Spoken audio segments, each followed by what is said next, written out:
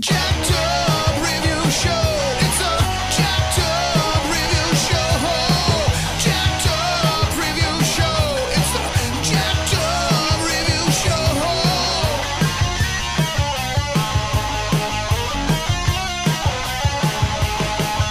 Join us as we cover many an insane movie and numerous cult TV phenomenons. Are you ready to get jacked up? Are you with us? Then listen on. Listener discretion is advised. It's a jacked up review show. It's a jacked up review show. Jacked up review show.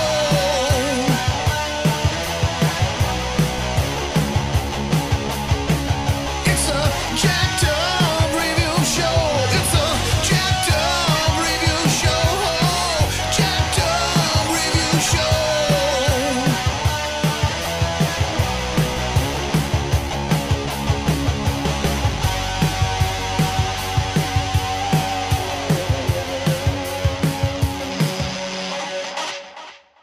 And order, criminal intent. Whoever ran this show was impulsive. To catch these criminals, it will take a new force of investigators. These elite law enforcement officers are called in on the most important and sensitive cases. Funny thing, the law. Right hand commits the murder, left hand pays for it. I didn't kill anybody. Life, death. You choose. Found the girl. I'll handle the warrants. Put your hands on your head and sit down. He left you to take the rap for 4 murders. That's a needle in your arm. What can you say about a perp who takes the time to pick nickels and dimes from a pool of blood? I'm a professional. No muss, no fuss, no murder. I do not like being made a fool of. Bruises on the ribs, brass knuckles. The blows were methodical, intended to inflict the most pain. The work of a professional. I'd say so. We found him. We'll find the others with or without his help. Featuring a powerful cast, Vincent D'Onofrio, Catherine Herbe, Courtney B. Vance, and Jamie Sheridan. Touch all the bases. Man, it's nothing, man. I got in some trouble. You get the chance to solve the crime before they do. Police! Rumble! Get a workup on every known ice crew this side of the Mississippi. The next generation of Law and Order. We got her. That's her blink. You're in on the crime from the beginning. Look, Jiggy, Kevin killed the old man. We know it, and you know it. Maybe all you did was give him some clothes and an alibi, but we don't care. You're going down for it. Coming this fall. And joining me is I Don't Speak Germans and They Must Be Destroyed on Sight's co-host, Daniel Lee Harper. How are you? I'm doing well. Doing quite well. Just had to put the kitty down, and no, that's not a euphemism. He's got an actual... It's so funny how this just gets referenced time and again for people who are getting into law. They really do use Right. this template. And I see other people, too, who get so harsh. Like, if they don't like the ending, they're just like, oh, fuck this show. I'm like, it's not asking that you agree. I mean, wouldn't that be worse if it was asking that you agree with whatever perspective? And then I get even more people who... Sorry, go ahead. No. I mean, I think the show definitely has an overall perspective. I mean, it definitely kind of has an attitude towards the people and the kinds of things that it covers, but it masks that under this sort of veneer of we're tackling hard issues with nuanced questions, and it's often kind of what gets left out of consideration in this show. I mean, it is. For me, and I'll just admit, like, I came on, I was like, yeah, I'd love to kind of talk about Law and Order, but I might have to do this in kind of a big picture way because it's been a long time since I've actually watched the fucking show. No, it's fine.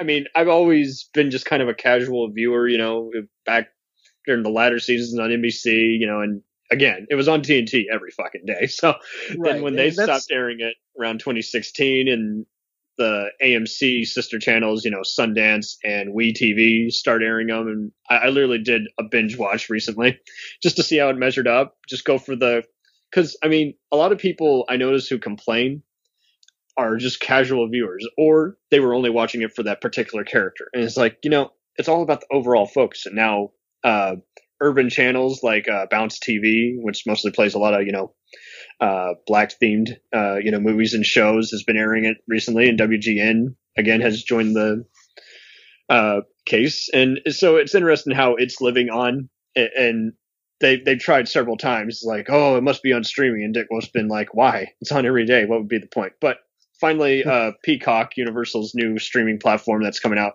later this year, is going to start airing it along with all the other Wolf productions.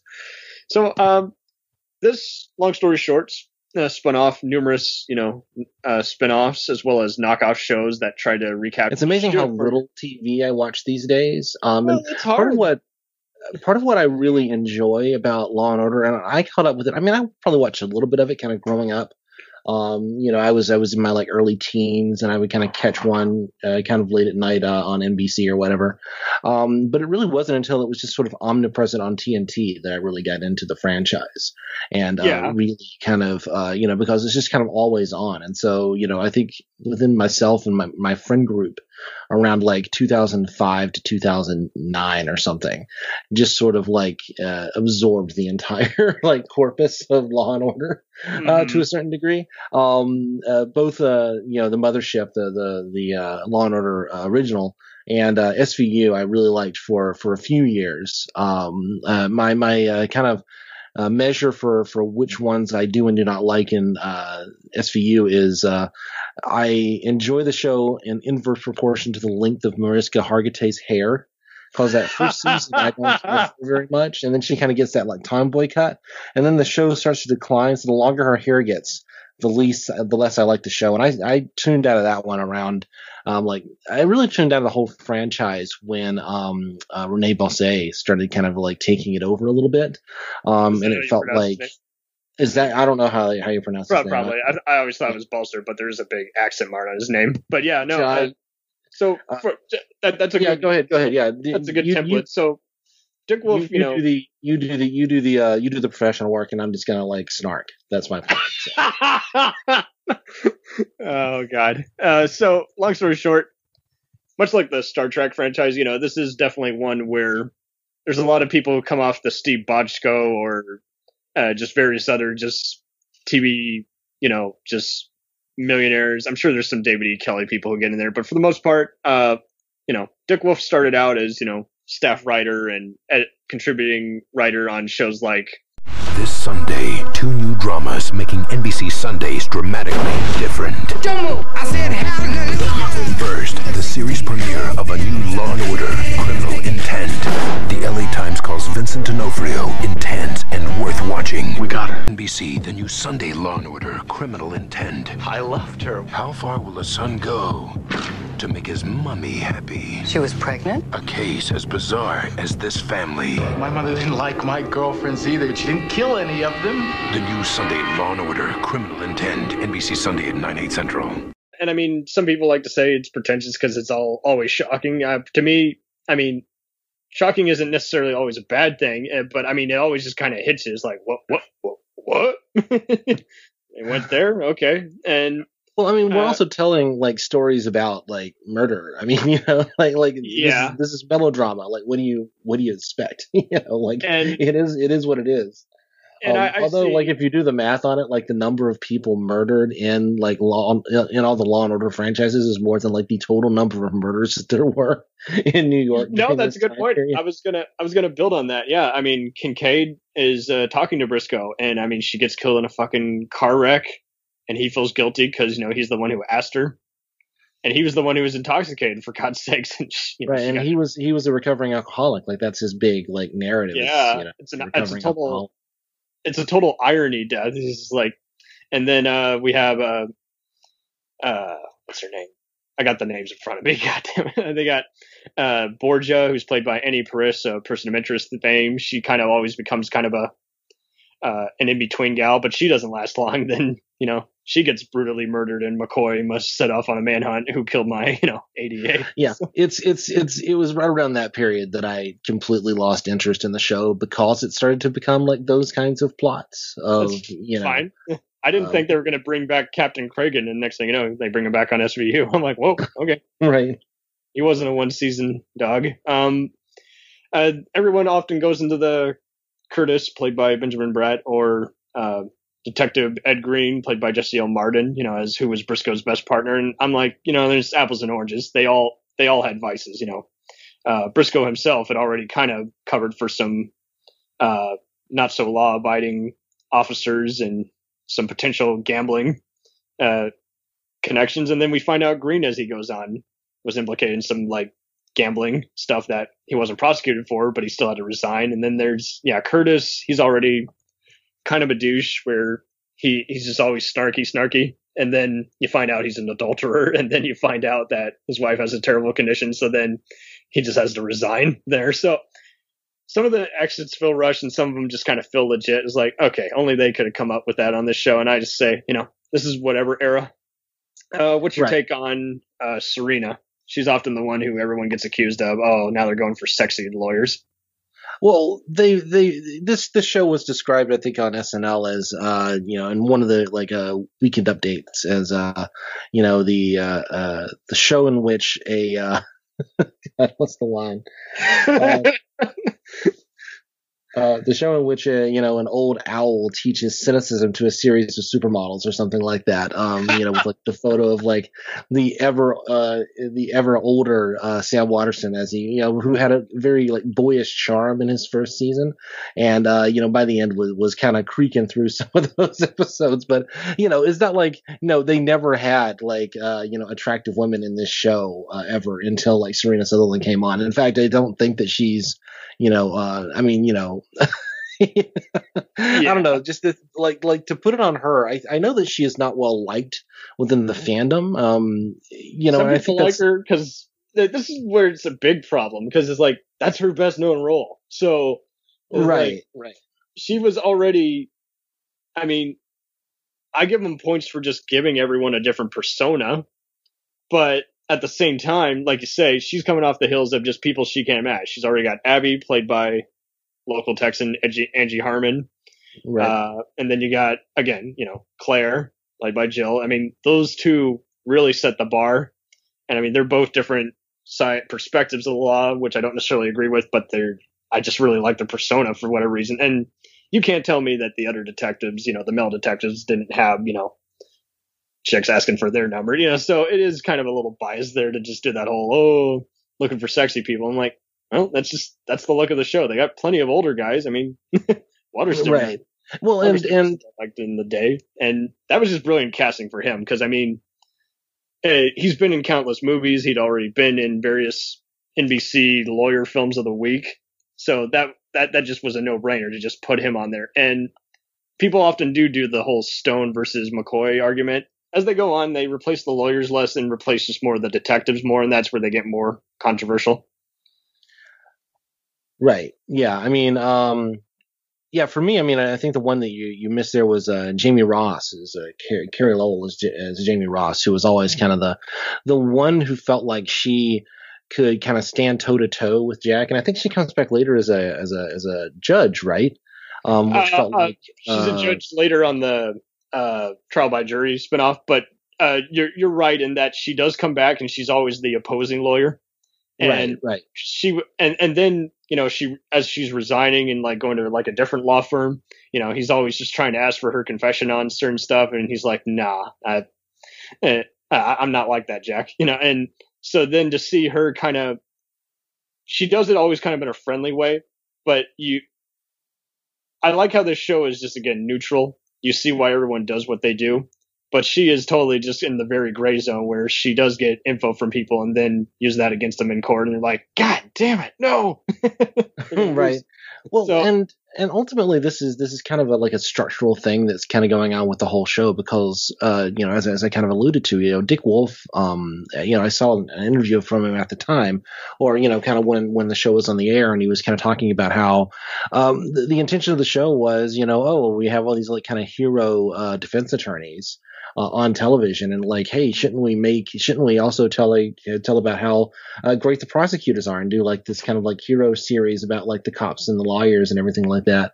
Superstar. And I mean, the thing that you run into is that like this is an incredibly like lopsided view of sort of the realities of our criminal justice system, which is in every sense biased in favor of the prosecution. Particularly if you're talking about New York City, which, like the show, as far as I know, never does like episodes really about like stop and frisk or about like just sort of the absolutely atrocious, racialized prosecutions. The show makes it seem like, oh, there are these like shady defense lawyers who, despite the fact that they may be, kind of fighting for some sense of principle or some sense of, are ultimately against the prosecution of these obviously bad criminals. And then when you look at like the realities of what the criminal justice system, particularly in New York City, does, it basically just railroads people into like serving horrifying sentences for like incredibly tiny crimes. And the fact that the show is, relentlessly focused on murder, the fact that that's sort of the central like thing in the show is like, well, but these guys actually have killed people, right? And they do kind of go after some sort of wealthier defendants. I mean, they kind of do a mix of that, but there's a whole lot of like, aren't we great for putting these like terrible gang members behind bars and that sort of thing? And it does point. It does just sort of give us this incredibly skewed vision of what the criminal justice system actually is. I mean, people do kind of watch this, and I think anybody can be kind of forgiven for thinking like, this sounds like lawyer-ese. This sounds like actual legal argument. And then when you like kind of talk to actual lawyers about this stuff, they kind of go, I mean, yeah, but no. Like it's kind of like the Star Trek technobabble for lawyers. I mean, it's slightly more accurate than that, but it's like in the sense that like, yes, neutrinos actually exist, but like reversing the neutrino field is not a thing that's real, right? That's a good point, because you get a certain sense of like how discovery works and how, the exclusionary rules work, but it's all kind of dramatized for television, and it's all kind of made to fit into this like 22-minute, basically 2 22-minute episodes make one episode of Law and Order roughly, if you kind of get where I'm going with that. No, absolutely. And I'm glad you brought up some of the viewpoints, because I will see people all the time say, oh, why is the white, privileged guy always gets sent away? I'm like, there's plenty of other minorities, and I hate to use that word, who get sent away. But I mean, I even had a pretentious filmmaker in class who, was kind of a black supremacist, and he was just like, yeah, I hate the portrayals of him on that show. It's always the black guy who gets put away. And I'm like, well, clearly you haven't been watching it either. So it's just, it does get annoying how I see a lot of patterns, and it's like, you can tell who's been watching it. And then I see other people who watch it just for the law stuff, and they're like, oh, it doesn't happen exactly that way within that period. I'm like, well, that's why it says, in the montage, part 28, it doesn't want it. It is pretty much the Cliff Notes version of, like you say, of this whole process. And like you say, there's plenty of stuff that would never make it to trial anyway. So again, lo and behold, creativity. And everyone's like, that's not how the headline ended. I'm like, well, that's just it. You rarely get a follow-up. People like to casually forget about it or not follow up with it like they say they will. So, Right. Of course, they're ending. And again, you kind of look at like something like, When They See Us, the Netflix show directed by Ava DuVernay. Good show. Yeah, very good show. Kind of a horrifying, especially how that gal was the inspiration for Hargitay's Benson on SVU, and it's like, well, right. From a legal standpoint, sure, but she didn't do shit except put people away. Right. I mean, it kind of shows like kind of the realities behind all this. Like that could be. And did they ever do a Law and Order episode about the Central Park 5? It seems like they would have like. I think so. Especially during post 9/11, there was, and when we get to Cisco as Cyrus and Anthony Anderson as Bernard, and I like those two in their own right. They aren't the same as, again, Briscoe and Green, or even Curtis and Logan, but it's still worth seeing at least their scenes, because they do deal with a lot of just absolute riots in the street, union strikes, and other just shady stuff, instead of just kind of, don't get me wrong, the golden age by all means is pretty much most of the 90s, to early 2000s, but they're cool too, because they definitely deal with a lot of just kind of instigated kind of stuff and other just internet crimes that were a thing. But then they often will even just go even deeper and just do like there was this one case I think I remember that was I've seen every episode, but this is a very important one that where I'm just like, this is how you write crime fiction, where two people were at the scene of a crime. One was black, the other gal was white. And it's like the black guy's case gets dropped, but the white gal has a certain prison time. And then they're even thinking they might have to do a mistrial or some other shit, because basically not only are both the people's stories conflicting, but then to make it even worse is like they both have different degrees of guilt. So I'm like, that's good crime fiction, is when the line is not only just graying, but becoming just to the point where you're like, when does it end? It never really ends, does it? Right. I mean, I remember there was one where there was a baby that was found dead in its crib, and but there's one in particular where there's a baby found dead, and they start to kind of investigate like what happened, and it turns out that the mother was not feeding the child, and because like she had like some issue where she just didn't like they had it turned out to be like this kind of breastfeeding bottle feeding thing where like this woman had been was so terrified of the bottle feeding thing because it had been demonized so much that she couldn't bring herself to kind of figure out how to feed her own child. And I mean, these kinds of stories, you do find, like, I don't know that particular thing actually happened, but you do see these kind of horrifying stories that happen when people are just completely failed by the social safety net around them. Particularly when, there's kind of moralistic hectoring from, right-wing shit jobs. But at the same time, the show kind of takes it in, like, first it's like, well, how can we charge the mother but not the father? And then ultimately it's like, well, it's the mother's job to feed the child. And it's like, child had two parents, first of all, but if we try them separately, then they can each just point the finger at the other. And so we have to choose just one to charge, essentially. And then like the problems with, prosecuting, like even finding a jury pool, like we can't show the photos because any parent who sees these photos of this child, this emaciated baby who hasn't been fed, is going to immediately, like, you lose all objectivity just by seeing the photos. And so they kind of pretend like we're doing this thing of like exploring this deeply complicated issue of how do you deal with this situation. But because it's a television show and because it's built around an idea of, showing the prosecutors to be, morally complex, but ultimately heroes, you're not able to kind of look at like, no, there was an entire network of things that failed here. And it's not just the mother, and putting her in prison is maybe not the best solution to this problem. But ultimately, that's kind of what the show lends us towards, is like we're supposed to put these people in prison, right? Like that's kind of the goal. Like if McCoy loses, that's kind of seen as like a negative thing. But like a lot of these guys, like it's again, the whole system, the whole way the show is made is tilted towards that. And it gives us a very skewed idea of what actually happens. And again, sorry to kind of come back to that point, but it's just another example of that. And it just goes through the entire show.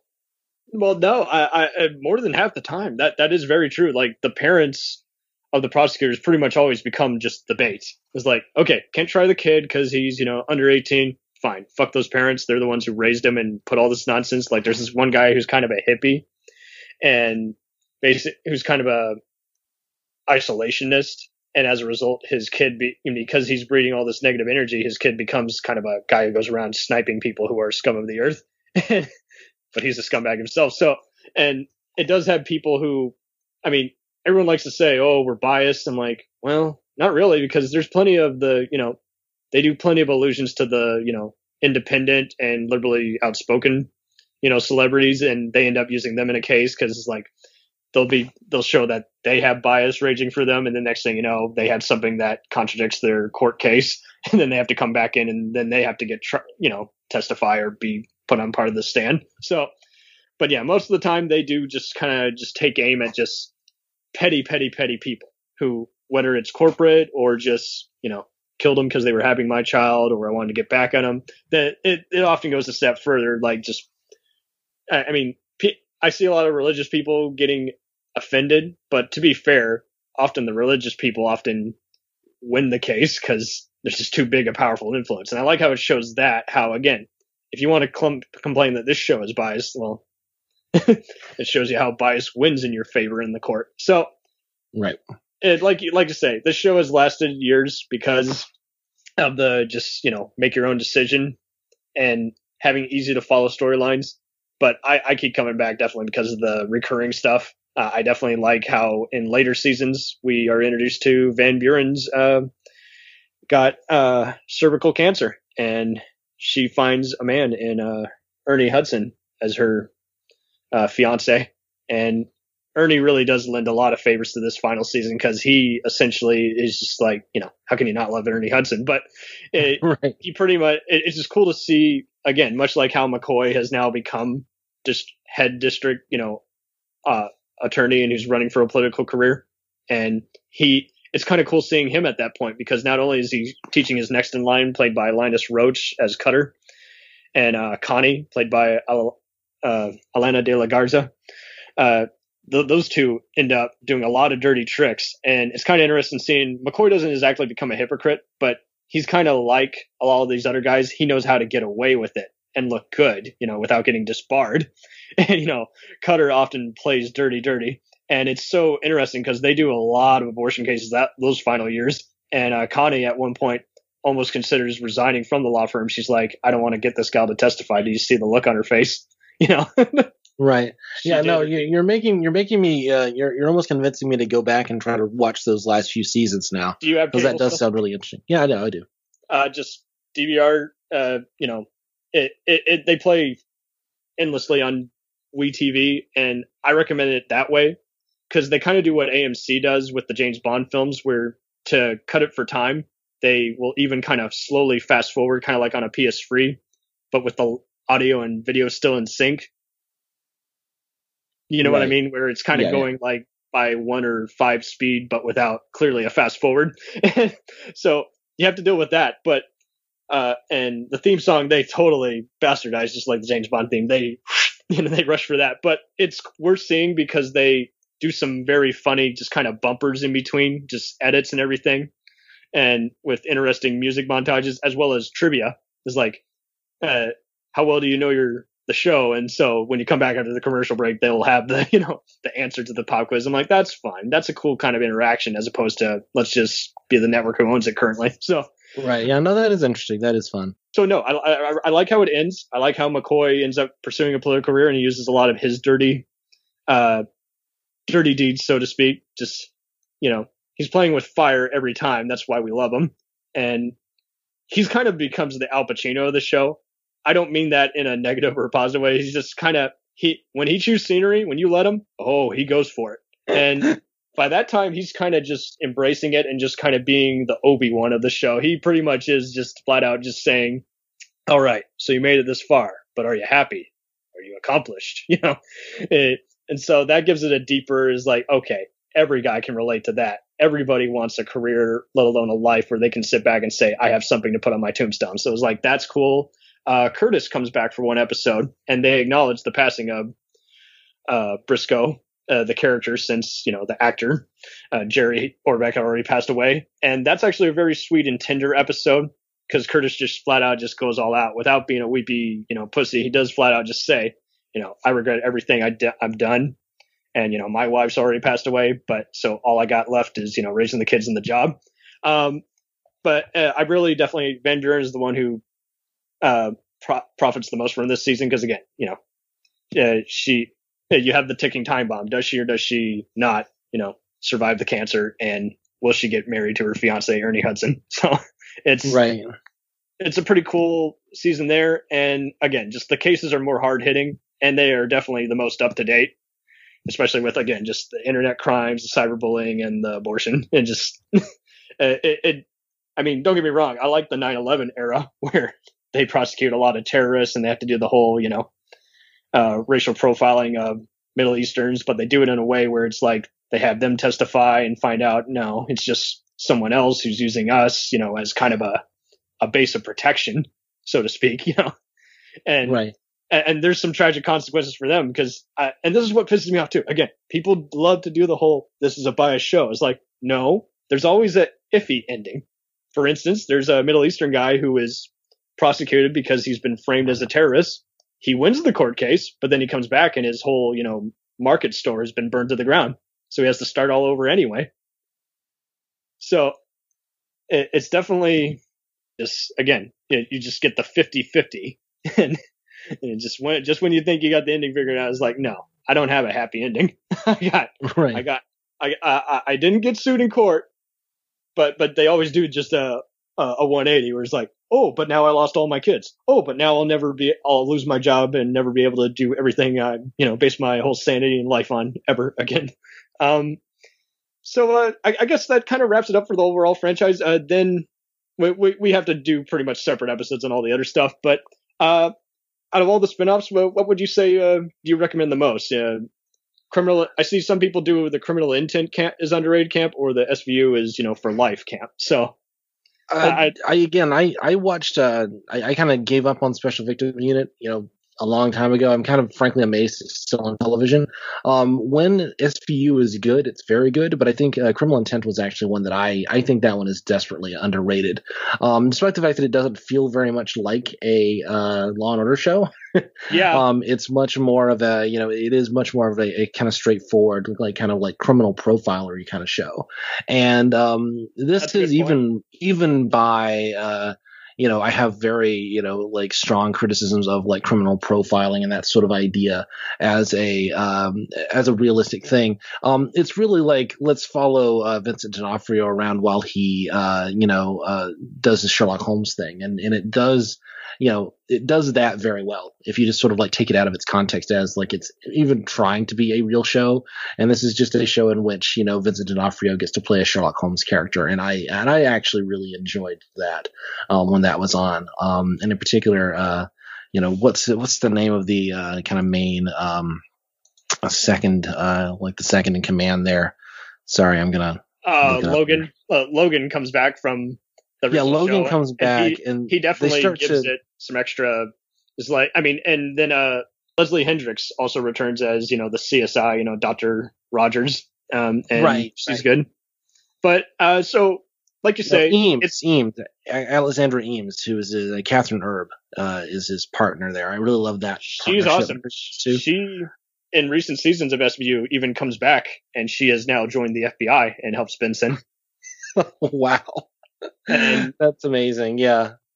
So SVU is kind of still on because, again, they're just always got hard-hitting case, and they, again, do crossovers with the Chicago franchise. They may or may not do a crossover with the FBI franchise. Wouldn't be surprised if I saw Benson briefing someone over a telephone call. But so far, they've only crossed over one of the detectives, Haley Upton from Chicago PD, to come over on the FBI shows. But going back to this, Criminal Intent, like you say, you mentioned this endlessly on your Sherlock Holmes episodes, is like, yeah, it pretty much does go for a typical kind of modern day Sherlock Holmes, and who is going to be the Moriarty or other just foil. By season 6, they unfortunately feel that they're even on the record as saying this, they have to measure up with the CSI franchise, and so they start doing the graphic flashbacks with fancy editing, but it's very minor. We already covered this on the CSI franchise takedown. I think it even does it better. Basically, Canadian shows like Motive and the Criminal Minds franchise absolutely owe their existence to Criminal Intent. And there are several times where if you just don't like an episode, just go on to the next one. There's always going to be, because it's much like the last two shows. It's impossible to be 100% and entertain every single time. But, there are definitely cases. Criminal Intent definitely hits more home. Don't get me wrong. SVU by default, just by being on the air longer, is morbid, but Criminal Intent does go into cases where it's like, ooh, now I gotta take a hot shower. There's one where Neil Patrick Harris plays a serial killer who's like kidnapping women and then drilling holes in their head and then like filling their brains with like water as a way of like lobotomizing them so that they will be his girlfriend. And it's really dark, twisted stuff. And I think the thing that Criminal Intent does well is it sort of like tells the story of like, it does kind of tell that more human story of these defendants in a way that the other shows don't necessarily do. And even when it is this kind of like really weird, like abstract, abnormal psychology stuff, it works in its context, and I really appreciate that. And yeah, no, I actually, if I'm gonna go back and start rewatching some of this, I probably would go back to Criminal Intent first, just because it's the one that gets maybe the least love from the fans. But no, that's a good point. There's definitely more Seven and Speed and even Serpico type cases on Criminal Intent than there are on the other shows. And Right. it's kind of one of the things that surprises me is just how little kind of online love there is for this franchise right now. Like I was recently kind of I was trying to find a reference to a particular episode that I was like couldn't remember, and like the even the wiki pages are like really kind of like stubs for the most part.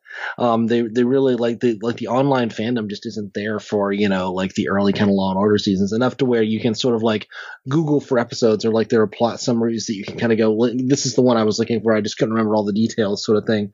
No, that's very true. When I was reviewing this whole fucking thing, I had to go to the Wikipedia page because, like you say, it's like the Facebook groups weren't littered with much. Even the TV.com pages was bare. It was naked, nothing. And or then it goes back to the problems all these other people like to do with the first two shows, where it's who do you love more? It's like, why does it have to be a popularity contest? I like both Jeff Goldblum as Zach and D'Onofrio's Goran, because they're both very unusual. And that was brilliant casting as, Goldblum to have his own quirks. And it's like, that's because, they even make note of it. It's like, God, he's fucking quirky. and, Yeah. and that's why he's good. This especially, there's a lot of people who don't really get to grow on here. They have Annabelle Scora as a detective partner of Logan. And I'm not going to lie, I did not like her character, but and she's a good actress. Annabelle Scora. Come on, this is from The Sopranos. She's a phenomenal actress. She's a phenomenal. And in this role, I didn't know if she was, forced by contract or just not digging it, or didn't feel like there was much, so she didn't give it her all, or just who knows? Maybe the script did suck for her character and she didn't have much to do. But her character is always just kind of just talking in third person, and Logan is kind of just. She's kind of just feeding Logan info, and Logan just uses that and, solves the case. So I was like, God damn it. This should work. It doesn't really work for me. But it's a blur. So, the rest of the time you see other people on there and they don't really have time to grow. They're just replacements. So much of what makes these franchises work is just sort of the chemistry between the leads. You're there for the mystery, you're there for sort of the legal theory, you're there for the for that stuff, but like ultimately it does have to kind of come down to like what are the characters and kind of how do they relate to one another, who are the people that we're kind of following around. And I feel like one of the things that Criminal Intent ran into is that if you're not staring at Vincent D'Onofrio kind of doing his weirdo Vincent D'Onofrio Goran performance, if he's not leaning down and doing that Goran lean, what are you really looking at? I think Catherine Erb does a really great job bouncing off of him and kind of having her own personality and having her own, kind of carving out her own space there. And I think that's a real credit to that actress who manages to kind of be that, to convincingly play second fiddle without they even played this role again around 2016, 2017 on John Oliver for a funny skit. Oh, I think I saw that. Yeah. I heard about it, but I was never able to find the video clip. And I was like, fuck, that'd be great to watch. And I think I know where to find that. I think I know where to find that. Oh, I'd love to see it. Yeah, I can get that to you. But yeah, no, I think, and again, I kind of tuned out of the whole series at a certain point where, it just kind of went in that kind of Renee Balsay. It wasn't kind. And I only knew about it on USA Network because, again, it was at a crappy time on the regular network. And fortunately, USA Network did pick it up for the final 2 seasons. But, you want to talk about ignoring? It took Shout Factory releasing the rest of the series. It's like even the DVD sales were low. I'm like, really? I think DVD would be better because you could binge this shit. And so where it really grows, I would argue, don't get me wrong, season 1 and 4 have a lot of really outrageous cases, like cases that you could even find similar to even the movie Phone Booth and Sounds of the Lambs. Right. And just they just really like going for just the sniper or just the. And then it gets even more complex through seasons, 5 through 10, because then they always change it up. Sometimes Logan's with Herb's Imes character, and then other times they have Wheeler, played by the excellent Julianne Nicholson. This is really a total, career maker for her before she was in other movies like Black Mass and August Osage County. She absolutely digs into this role and makes an awesome partner for Goldblum's Nichols character. But sometimes she's saddled with, Logan. So that's pretty cool there, how that plays off. And it really takes off and allows the detectives to even just focus on multiple stuff. But like you say, after a while, it's like, thank God for DVR, because this would be hard to keep up with. It's all the better for the final few seasons because they give a good exit for Goldblum, because then they have a personal case. They have, comedian Eric Bogosian as, the captain by this point, and he gets murdered. So then it becomes a manhunt, and Goran, he flat out goes into Stabler Briscoe role where he's willing to, kind of go vigilante, but off the record, and gets into a very tangled FBI, wants to take the credit for it. And, he knows info they don't. So he's like, hey, don't press charges on me. I'll tell you everything, motherfucker. Season 10 is definitely the most personal, and it definitely finishes the most strong. The cases are, again, like it or hate it, but it's all the better because at this point it becomes The Sopranos. And by that, I mean, Goran is frequently going to psychiatric sessions, played by Dr. Geisen, who is, played by Julia Ormond. And he's flat out having to just give his, blood and guts, because previously he's already had a mentor who taught him all the, how to read minds, how to read body language. And it turned out that guy was a serial killer, and he was played by the excellent John Glover of Smallville fame. And at this point, he is flat out, trying to retire from being a detective and, establish, that Imes has always been his only true friend. And so it's a very sweet ending. It needed that ending, because otherwise it would have just been, what was the fucking point if it was going to be right. Like you said before, it is hit and miss, just like all the shows, but it is so damn underrated in terms of what it occurs. I definitely recommend everybody check out the Stephen Colbert episode. It was just so funny because I was watching that, and then a few buddies of mine, who again watch every Daily Show and other kind of show, were watching, is like, oh, I just saw that too. I'm like, oh man, I don't know what it is with, because I mean, USA Network. Isn't that the one where he had like his mother was controlling his life or something? And, yeah, he's going around and putting ricin bombs or some horse shit. I'm like, right, yeah. Like I'm now like I have like a visceral memory of his performance, and I was a big like Colbert Show fan at that time. Yeah, absolutely. This is before he was on. Network TV. This is when he was. They had some great, like saying Brent Spiner did an episode. I mean, that was a great episode. So it definitely stills the show. This and the original, I definitely like in terms of guest stars. Don't get me wrong. SVU does have good guest stars, but they kind of still see I's intent is like, you know what? Let's get a comedian and have them play a fucked up person. It's like, well, now you're kind of killing the surprise of it all. Because I mean, Criminal Intent goes even further. They have Fran Drescher being someone who's trying to get this other guy to confess. They have F. Murray Abraham as Zach Nichols, Goldblum's dad, who's also kind of a similar crazy mind game reader. And that gets very intense. And there's definitely other shows like Lie to Me and, like you say, just all the, psych that their experience to this. But I definitely like how USA Network used to show just endless marathons. They do on occasion of, before they were famous, as well as just, comedians turned bad, I think was one that they called it. So yeah, out of all the other spinoffs, Trial by Jury, I'm going through. It's not bad, but it just feels like kind of leftovers, and that is interesting because it has what's her name from Frasier, BB Newirth, right, so yep. And I like how it shows just more behind the scenes of the law firm and then just the cases, and they did a lot of crossovers, but unfortunately, it was cut short because it just could never find a good time slot, and that was when Jerry Orbach was actually dying, and it showed on his face. So they really had to change wingmen really pretty early. So I think it could have really evolved and been a pretty cool one. And again, people complain, oh, I didn't really like that character. I'm like, well, again, you're not really supposed to like or hate. You're just supposed to just watch all the shit hit the fan and unfold. So I definitely will say Conviction. This June, there's one new reason to love watching Law & Order Criminal Intent on USA. So what are you talking about? Is it Logan's charming demeanor? I'll have to check that out someday. Or Goran's way with words? Because I'm the whack job. Or maybe because the only new episodes of Law & Order anywhere on television this summer are the new episodes of Criminal Intent on USA. Law & Order Criminal Intent. New episodes return Sunday, June 8th at 9 on USA. Characters welcome. Alrighty there, guys.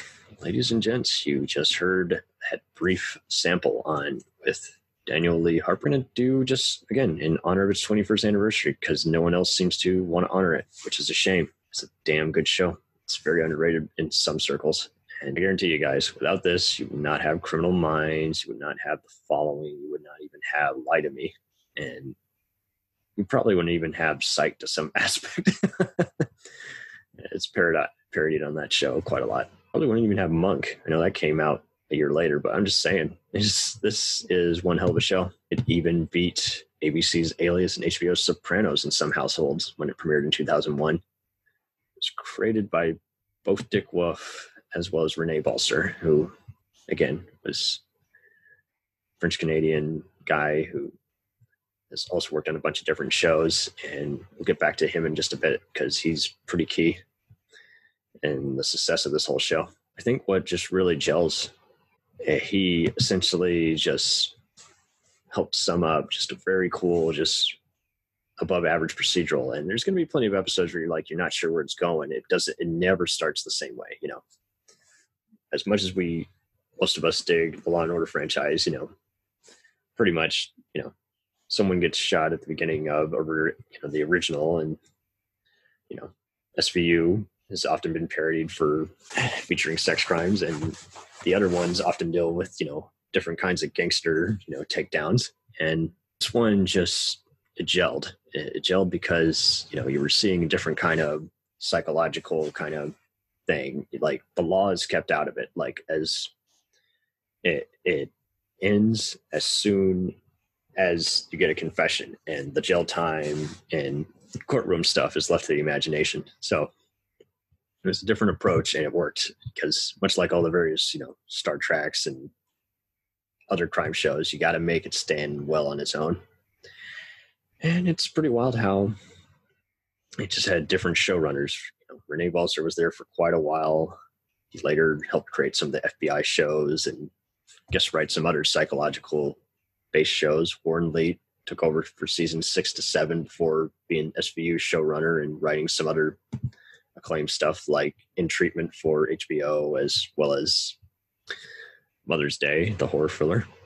And then, believe it or not, D'Onofrio and Herb, the actors themselves took over. But Waylon Green also wrote for season 8. He's a documentary filmmaker, so that's interesting. Then who took it over was Michael S.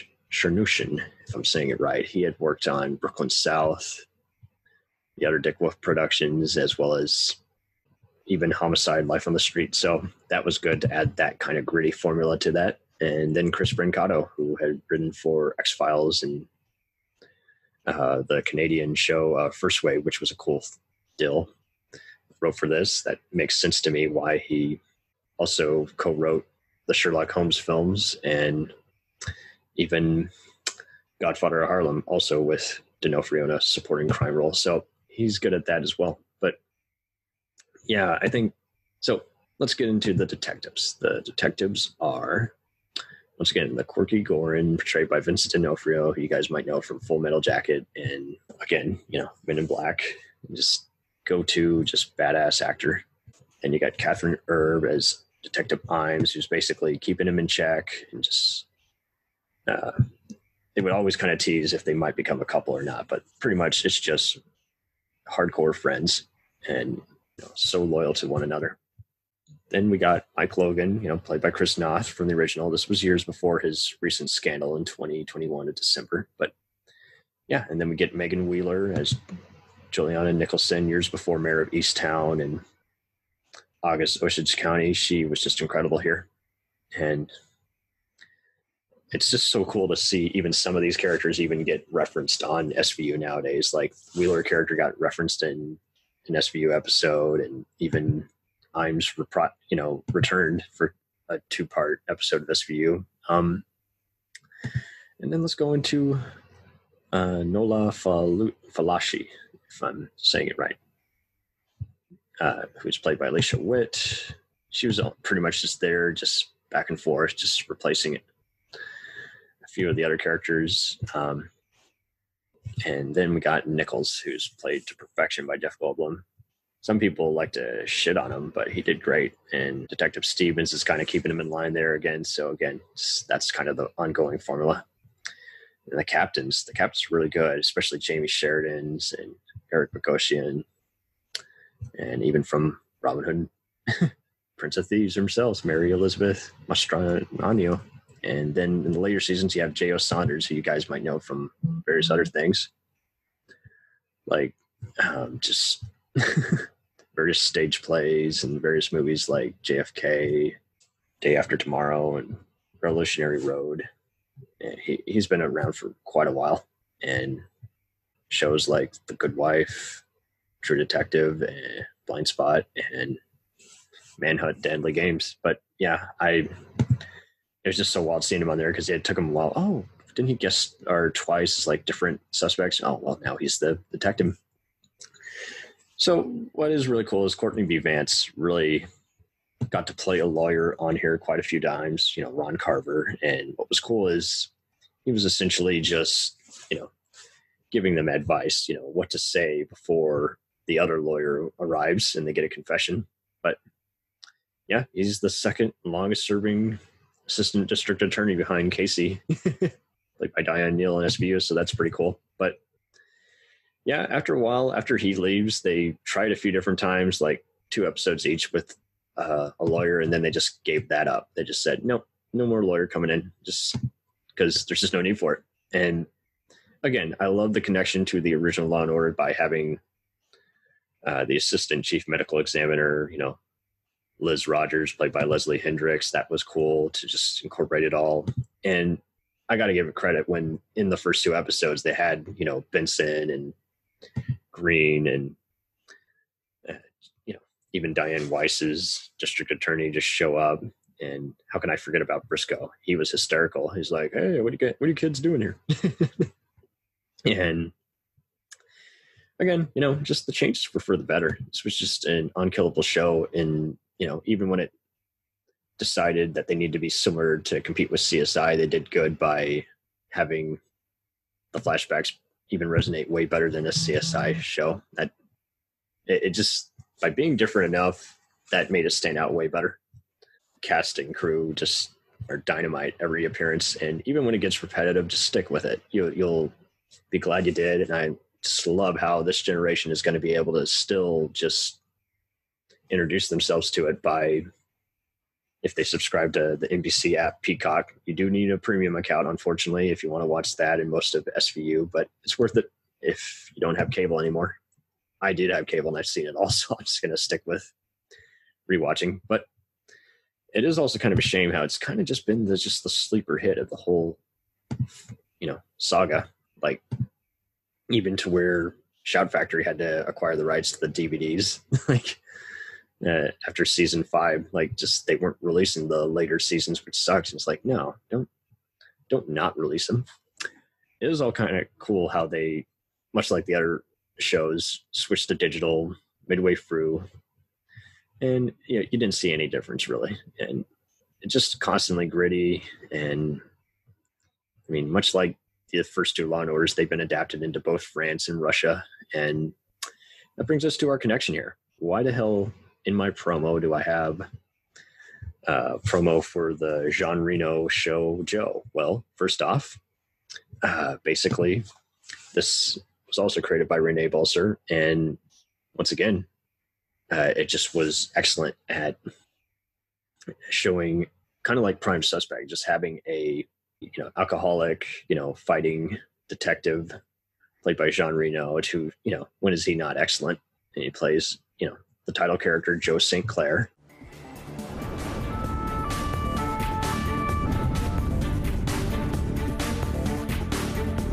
Joe Sinclair.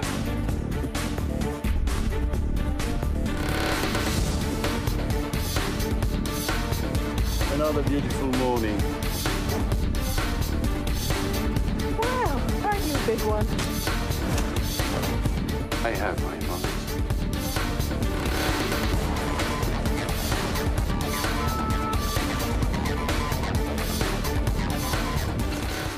Basically, it got fucked up by its numerous multi-international distribution deal. Like, it was supposed to be released in the US on Ion TV, and the UK version of the show made it look more formulaic than it was by re-editing scenes and causing confusion. So a lot of these fuckers were not on the same page. Just talk about a failed partnership. But it had a bunch of other just very cool just people involved with it, including directors who had worked on stuff like The Killing and The Americans. So, and of course, typical Law and Order names who, you know, guest starred on it. I mean, even Sam Waterston, Jack McCoy himself was even on there briefly as a professor accused of some wrongdoing. So it was pretty cool to just see those guys, and just, even though the squad doesn't really gel, they still are just very, again, cool at their guessing games. And I know even some of those, what's it called? Some of those casts who were later on, even the British version of Law and Order or the FBI shows even had guest spots on here. But it was also cool seeing Jill Hennessy, that's right, Claire from Law and Order, play a nun who gets breaking her, you know, doing very nun-like behavior, playing Sister Karn. And that was cool to see her in that unusual role, kind of knock some sense into everybody. And even Geraldine Chaplin from, who's the daughter of Charlie Chaplin, shows up briefly there. Julie Cox, Miranda Rison from, of all things, Spooks is on there. She's awesome. But here's the connection to Criminal Intent. Olivia Diabo, yes. That, you might know her from The Wonder Years and The Single Guy. But yeah, and dorky movies like Conan the Destroyer. But yeah, she just did a about face when she played the serial killer and petty thief Nicole Wallace on Law and Order Criminal Intent. She's a recurring villain on that, and she was excellent. But she reprises the role in Joe, and it's just excellent because you're just like, whoa, wait. And she may be the same person, or she might, you know, it might be another thief who's taken her identity. You don't really truly know. But so, unfortunately, this show, Joe, is no longer on Hulu. So you'll have to search the internet, maybe probably buy a region 2, region free DVD of it, and see if it'll play on your PlayStation 5 or whatever. But yeah, no, it's a pretty solid show, and it's only about 8 episodes. So totally check it out if you just want a fun Paris set crime show that's very prompt, very well acted. And I even saw that one of these guys, cinematographers, worked on the similar show Spiral, also known as Ingrid. So if you like any of these other similar crime shows we've talked about, please just check it out. You can't lose. And especially if you're a Jean Reno fan, you'll just be like, wow, I've never seen him in a role like this before. And, you know, don't let all the scandal related to the filmmakers goofing up, you know, interfere with you. So yeah, again, Criminal Intent as a whole still lives on. It's still replayed on places like Ion and WeTV. And again, it's on Peacock. And it was really cool to see on a recent season of SVU, just Annabelle Scora of The Sopranos and Hand That Walks the Cradle fame replies her character as Carolyn Barrick. So her character was cool because she was working with Logan, and they implied that they don't get along with each other without actually saying it. And so then I think the actress just wanted to work on a few other things. I was mixed on that character. I didn't know if she was digging her role or not, but you know, she's still pretty cool badass, and it's cool to know that her character is now a lieutenant and in that SVU episode. And I actually look forward to see if they actually let her reprise the role. That would be cool. A few other people just cross over occasionally, you know, from the other show, Fred Dalton Thompson being the most obvious one.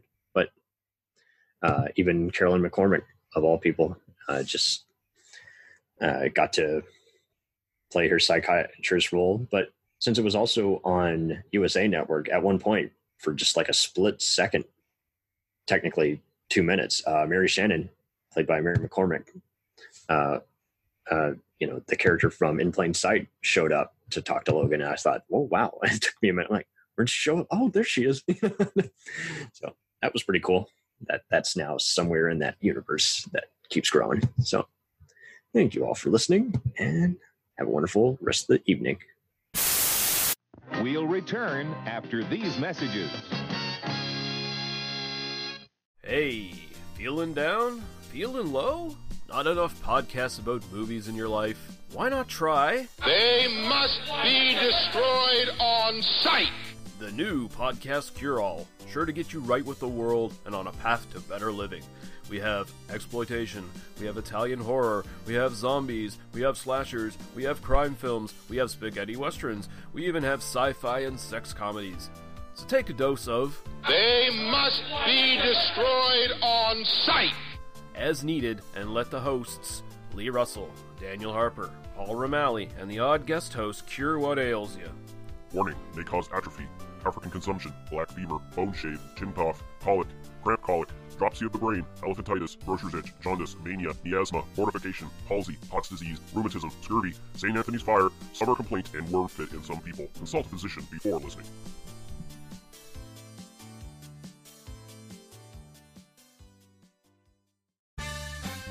Did you ever see a film at such a young age it left you traumatized with cinematic wounds? Necrophilia. It's a dead issue, man. Don't push it. Cinema Psyops is a weekly podcast documenting an ongoing experiment on the mind of an unwilling test subject. No one should have to watch this movie. Oh, no one should have to watch this? No one should have to watch this movie. Surprisingly, it's not a topic that a lot of people really want to tackle. I'm shocked, Prudes. I know, really. Right? It's the next sexual frontier that no one wants to explore. I am, in the most sincerest of senses, disappointed in you. It takes a powerful goddess like Connie, jam her arm down the monster's throat and kill it. Oh, I'm still tripping out over that. Even as a kid, I was like, I gotta find a girl like that. Every week, I get a new look of disappointment that I never thought I could get out of her. Unimaginable. At 12 years old, you should not be watching this movie. Obviously. At 13, you should not be. 14, you shouldn't be. I'm not entirely sure even 17-year-olds should be watching this. Just because you're offended by something doesn't mean that you have the right to demand that it doesn't exist. Watching this film again, I had all of this like little nerd glee with everything that kept little history all popping up absolutely. at you. So I totally loved this film. Hey, I know why you couldn't see that. It's because your brain's warped from watching this shit at 12 years old. Yeah, this is a rough movie. I told you ahead of time when we were getting ready to do it that it was going to be a rough How did you watch one. this shit at 12? Because physical wounds heal, cinematic ones don't. Listen to Cinema Psyops. Hey everybody, I'm Corey. And I'm Zach, and we're the hosts of Podcasting After Dark, a cast dedicated to late-night horror and sci-fi of the 80s and 90s, often found on HBO and Cinemax. You know, the movies your parents didn't want you watching as a kid. You can find us every other week on Apple Podcasts, Spotify, Podbean, and Stitcher. This is what you want. This is what you get. Greetings, friends.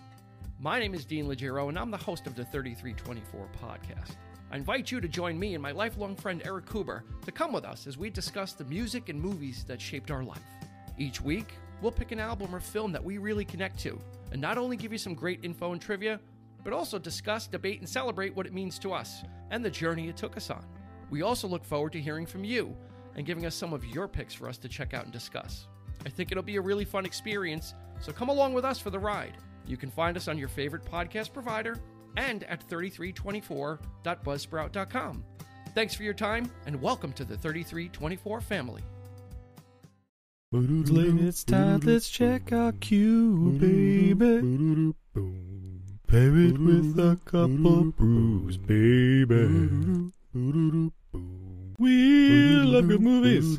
We love the bad ones too. So we watch them all and pass their lessons on to you. Oh yeah.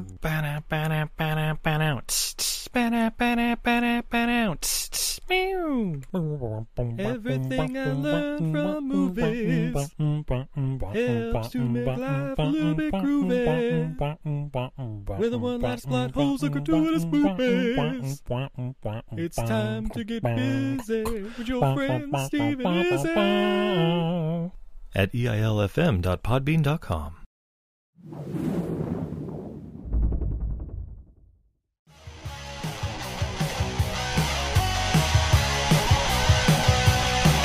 Follow us on the web on Facebook, Twitter, and Instagram. The podcast is available on Podbean, Spotify, iHeartRadio, Anchor, Apple, and anywhere else podcasts are available. Feel free to review our show and leave comments on any of those sites. Thanks a million for listening. It's a jacked up